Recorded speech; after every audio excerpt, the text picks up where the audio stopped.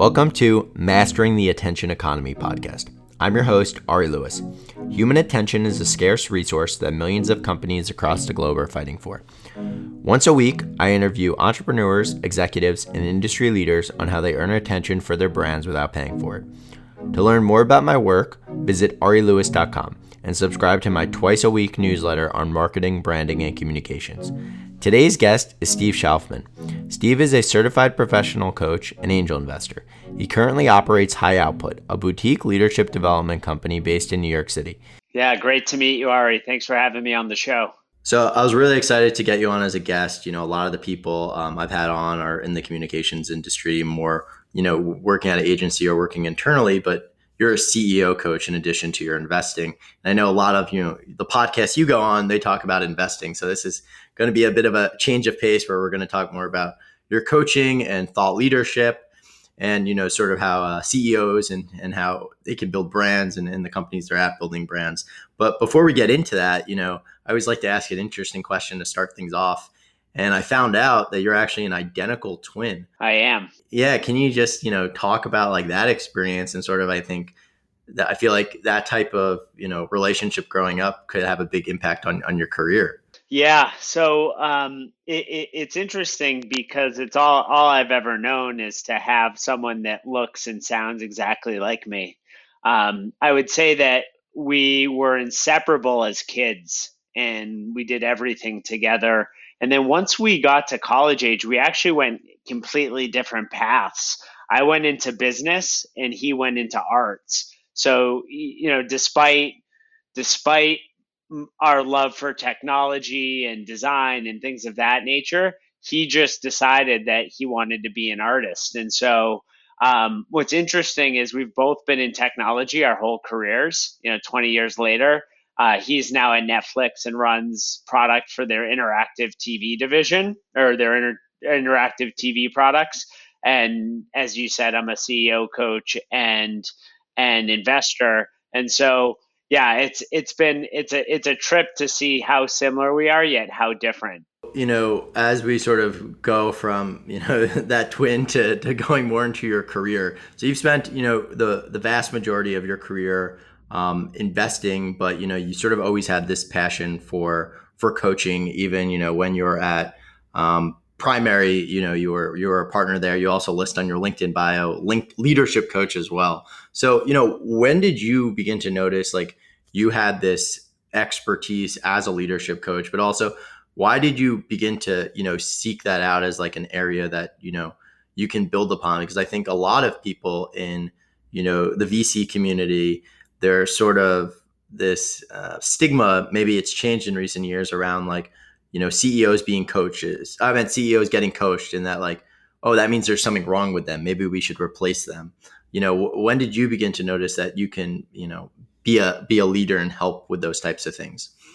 Yeah, so I should back up. What's interesting is when I was in high school, I think it was in my high school yearbook. They said I was going to be the football coach of the high school hometown team one day, and so I guess I'm not necessarily doing that, but perhaps something that's related.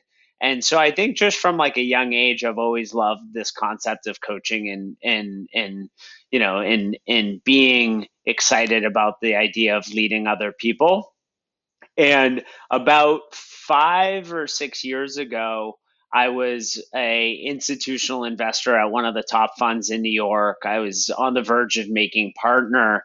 And one night I came home to my wife, who happens to be a founder. She runs a company called The Sill.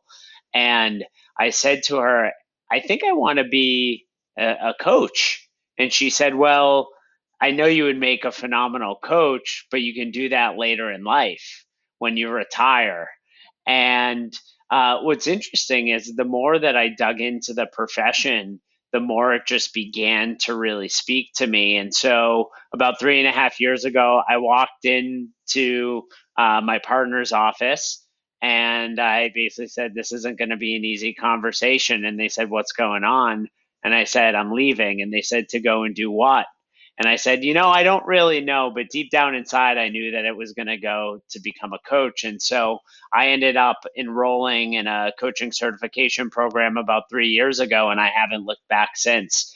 And so I predominantly coach really three core groups. I have a pretty small practice that I call High Output. It's a boutique leadership development company. And I typically work with early stage CEOs. So I would say anywhere from call it pre seed through Series C. So call it like sub 150 employees. I then work with what I call leaders in transition. So those are high performing executives or founders that are now starting to think about what's next.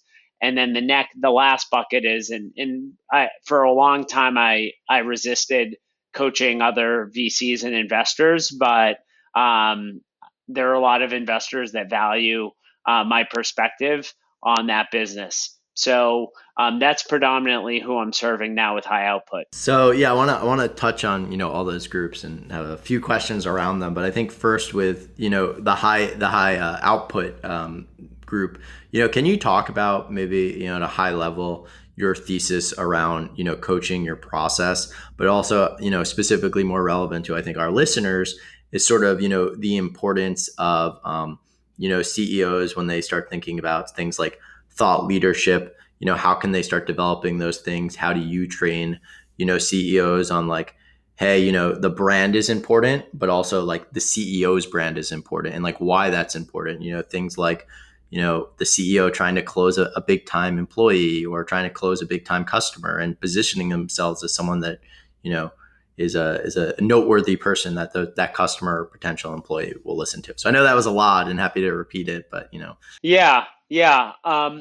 Well, I should take a step back and just for the audience give a little bit of context. So, the way that I think about how I show up and work with a range of leaders is really what I call the inner and the outer game.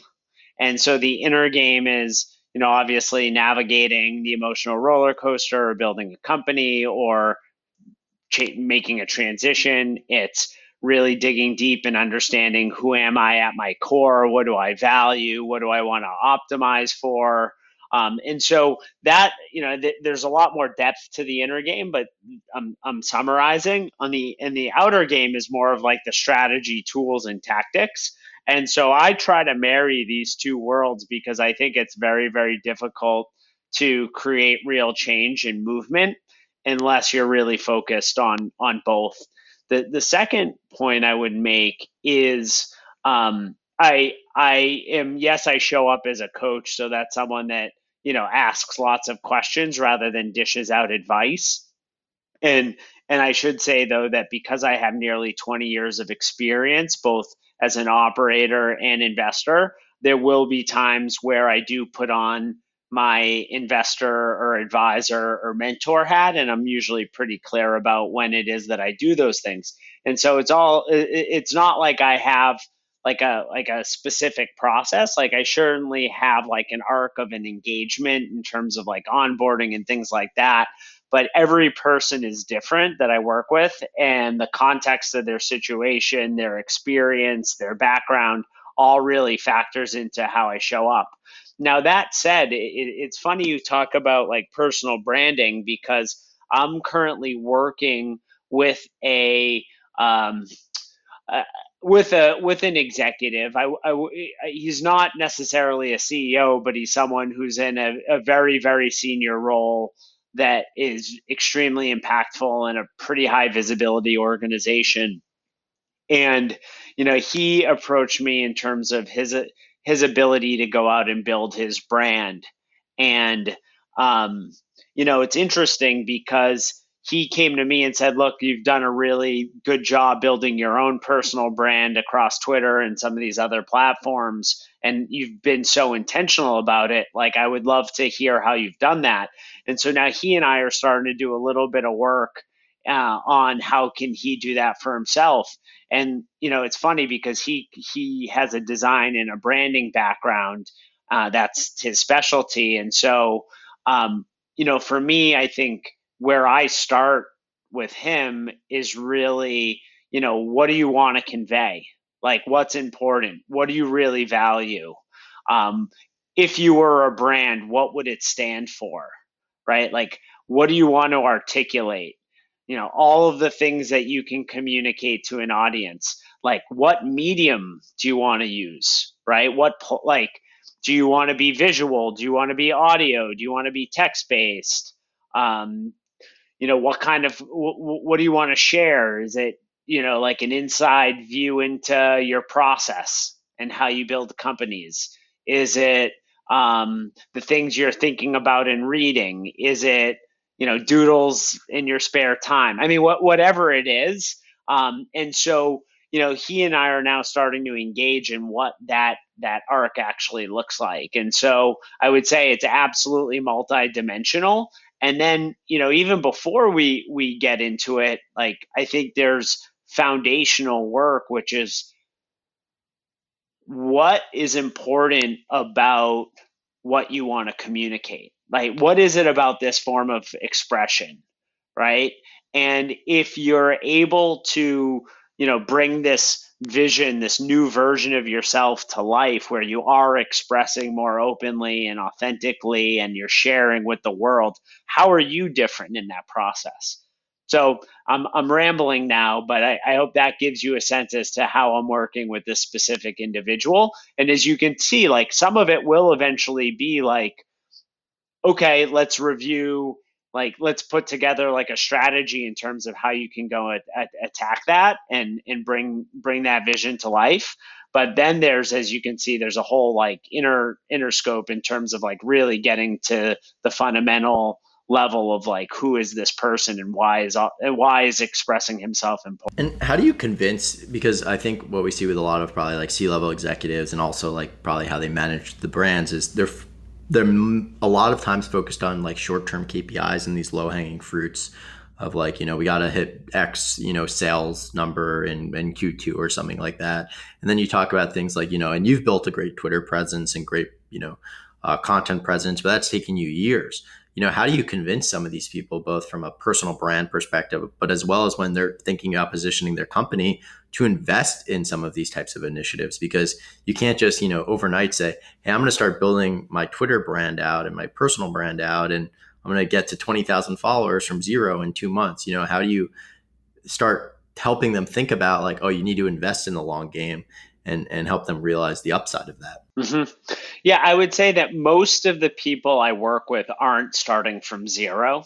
So that's the first important part. The other is that I don't necessarily have to convince them, right? I think a lot of the time, depending on what it is, I think in the case of building an online presence and using that, um, for me, the people that show up,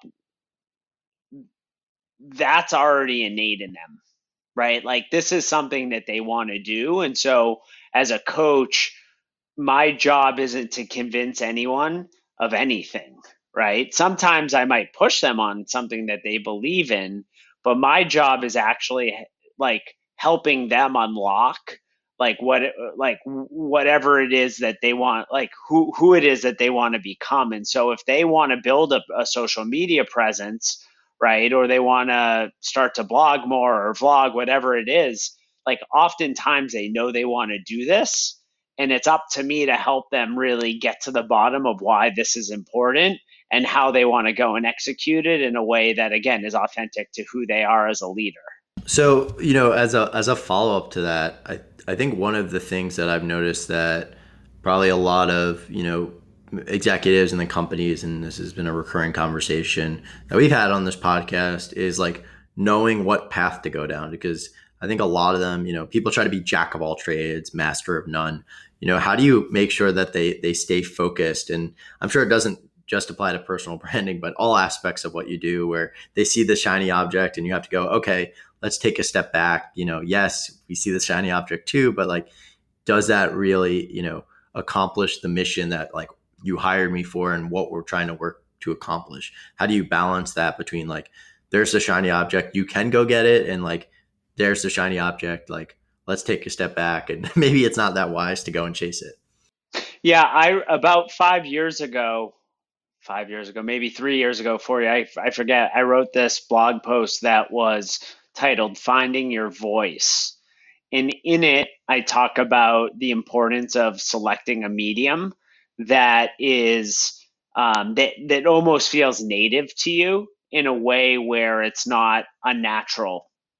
And what I usually recommend to anyone, whether it's a CEO or someone just coming to me for help in terms of like, hey, I want to build an online presence and following, is I would always start by saying, like, there are a bunch of different mediums, there's advantages and disadvantages.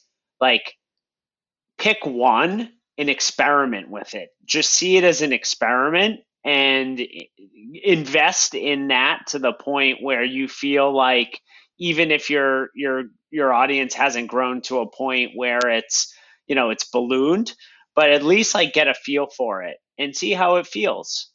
And so to me, I'm always a big believer in just like really going deep and into one platform. If you give it a try and for whatever reason it doesn't speak to you, and I would always suggest like, what's the next one? What else can we try and test?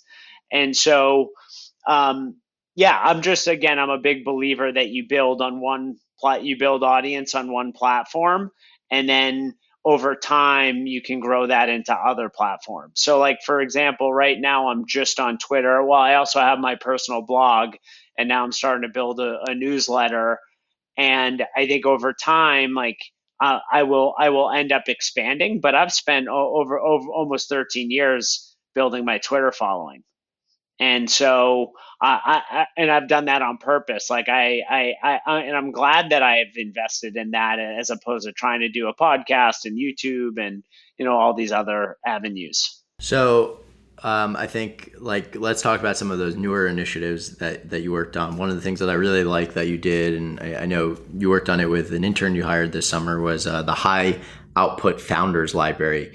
Can you talk about what that is? But I'd also be curious to know, what are some of the benefits that you've had from like creating content? Like how has that helped you in your job? Because I would imagine one of the things that, as you're coaching people, that's sort of probably a secondary benefit for them is when they're building out their personal brand, or when you're forcing them to write stuff about like sales strategy and like how they should think about it. It helps them also learn. So, can you talk about like not just, learning from you, but also learning through actually executing, and that how that makes you a better, leader and a better, communicator in your case on the personal brand side.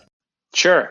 So in the case of the founder library, so I'll give you the high level overview of what the pro. So what back in the spring, I I had a few epiphanies. The first was that I had a lot of my coaching clients um, would come to me with these common problems that we would work through, and I would save a bunch of different. I would curate a set of resources from around the web where I just had like a private Notion database where if it was like I need to run more effective one-on-ones, or I'm going to go out and raise my Series A, can you provide some resources that will help me get ready for that process?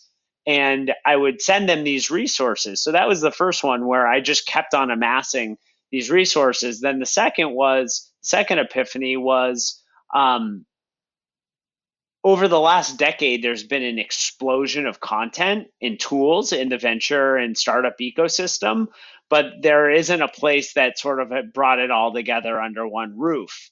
And then the third epiphany that I had was around the George Floyd protests. I was meeting with a lot of underrepresented and underappreciated founders from all different parts of the country. And what I realized is that many of them had the entrepreneurial spirit and talent and skills, but often lacked like access to like the same resources and information.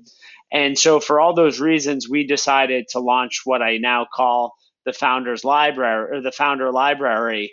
And it is a portal to a range of a free portal to hundreds of resources for founders across 18 topics, including everything from marketing to fundraising to even self care. And it's now been viewed, tens of thousands of times from entrepreneurs all over the world. And we're actually, by the time this podcast airs, we will have a new home. So we're launching on Monday. So I guess that would be Monday, October 26th. We will be launching founderlibrary.com, which will be a bit of a permanent home. That's awesome to hear, and yeah, I really echo what you say about curation. And sort of why I call this the attention economy is that, right, there's an overflow of information. We always talk about the internet being like the information economy, but it's really, how do you gain attention? So, you know, it's great that you've sort of put together and curated this library to sort of help, take people to the next level. And I think a good segue is sort of, one of the other things you do is, invest. Can you talk about, because I know, you don't work as a formal executive coach with the companies you invest in, but can you talk about the difference between, some of the more informal advisory services that you actually offer for your portfolio companies versus like the advisory services that you actually do in a more formal role for some of the executives and VCs and, leaders in transition that you work with? Sure. So I actually think a great example is, I like to tell stories and use real world examples. And so last week I was having a conversation with one of the CEOs that I invested in, and we have a monthly standing call. And basically he admitted to me that in some ways they're hitting a dead end. And he said, I don't really feel comfortable going to all the investors and sort of speaking openly about this. And I basically didn't judge him in any way, because at the end of the day, I invested in him, not like I invested in the company, but I was really, making the bet on him. And what we ended up doing was actually a 45-minute brainstorm on how he can continue to honor the mission and the vision that he set out to achieve, but with basically a pivot from a product perspective. And so we started to brainstorm and think about variety of paths that he can take in order to move the product in a new direction. And again, like, I don't consider myself necessarily like a product guru, or a product person for that matter, but I was able to hold the space with him for us to generate a lot of ideas and dive into some certain areas that he didn't necessarily feel comfortable doing with other people. So like that's one example, but I mean it really spans the full gamut from business development support, intros to potential customers, intro to downstream investors, reviewing financial models, obviously helping with leadership development type activities, personal growth, self-care. I mean, it does span across a pretty wide range of activities. Yeah, and I liked one of the things that you talked about there was sort of, he was struggling to tell people. How do you manage that vulnerability? Because I think one of the interesting observations I've had, and I know we touched on this a bit in the beginning, but it's like these CEOs are sometimes afraid to, say, hey, I have a problem, right? They feel like they need to solve everything. I think that also even applies to companies at times. And obviously the CEO is a proxy of like, we need to bring in an outside consultant because I don't know, sometimes consultants have a good connotation and sometimes they don't. So how do you coach people on like adjusting for a state of being vulnerable and being comfortable about that? Yeah, I think it's how you show up and create the initial alliance, and what the relationship, like what foundation it is, and or what foundation it's on. And so for me, for example, whenever I start, whether it's a coaching or an investing relationship, I always say first and foremost, this is a confidential zone, right? Unless there's something that's violating an ethical code, right, and legal code. But this is very much a safe space for you, and anything we talk about stays between us and these walls. So that's the first point I make. The second is I generally say anything we talk about, I will honor. I'm not here to judge you. I'm here to help you work through whatever you ultimately want us to examine and hold. And then the third is my job is to help you get to where you want to go, not to inject my own agenda on you. And then finally, what I say, and this is specifically with my investing executives, those that I invest in, is that typically I will say to them, hey, look, once I make the investment, I view the money's in the ground, right? If it's my job now is to be an unwavering supporter and helper and servant of you. And you can come to me with anything. I'm not going to sit here and judge you. Like the money is now gone, right? So all of my focus is supporting you on whatever you need help with. And it can be, again, anything related to the inner realm or the outer realm. And, I'll do my best. And if not, I'm sure I'll know people that can help in other regards. Got it. Well, thanks so much for coming on. As we begin to wrap things up, my last question that I always end on is, what is one takeaway from your career that, you would impart as a statement of wisdom to our listeners here that you think is good for them to know? Yeah, I would say for me in my career, as I reflect on it, I would say I have not been a big planner. I've been extremely spontaneous, where I've generally followed the things that excite me and energize me in a given moment, as opposed to trying to plan like 2, 3, 5 years ahead. And so, I guess the advice that I would give the listeners is be spontaneous and follow like where your energy is taking you, as opposed to trying to plot out every single career move. Got it. Well, thanks so much for that advice. So, if people want to hire you, they want to follow you on social, and I'll include the links in the description, but can you just share it for those listening? Yeah, you can follow me on Twitter at Schlaf. That's spelled SCHLAF. You can also check out my blog and personal website at schlaf.me. And then related to coaching, highoutput.co. Great. Well, Steve, thanks again so much for coming on the podcast, and, I'll keep chatting with you on Twitter, but until next time, everyone. Yeah, this was fun. Thanks so much for having me, Ari. Thanks for listening. If you enjoyed today's episode, consider giving us 5 stars on iTunes. If you're listening to us on YouTube, consider hitting the like button and commenting on what you enjoyed. I'd really appreciate it.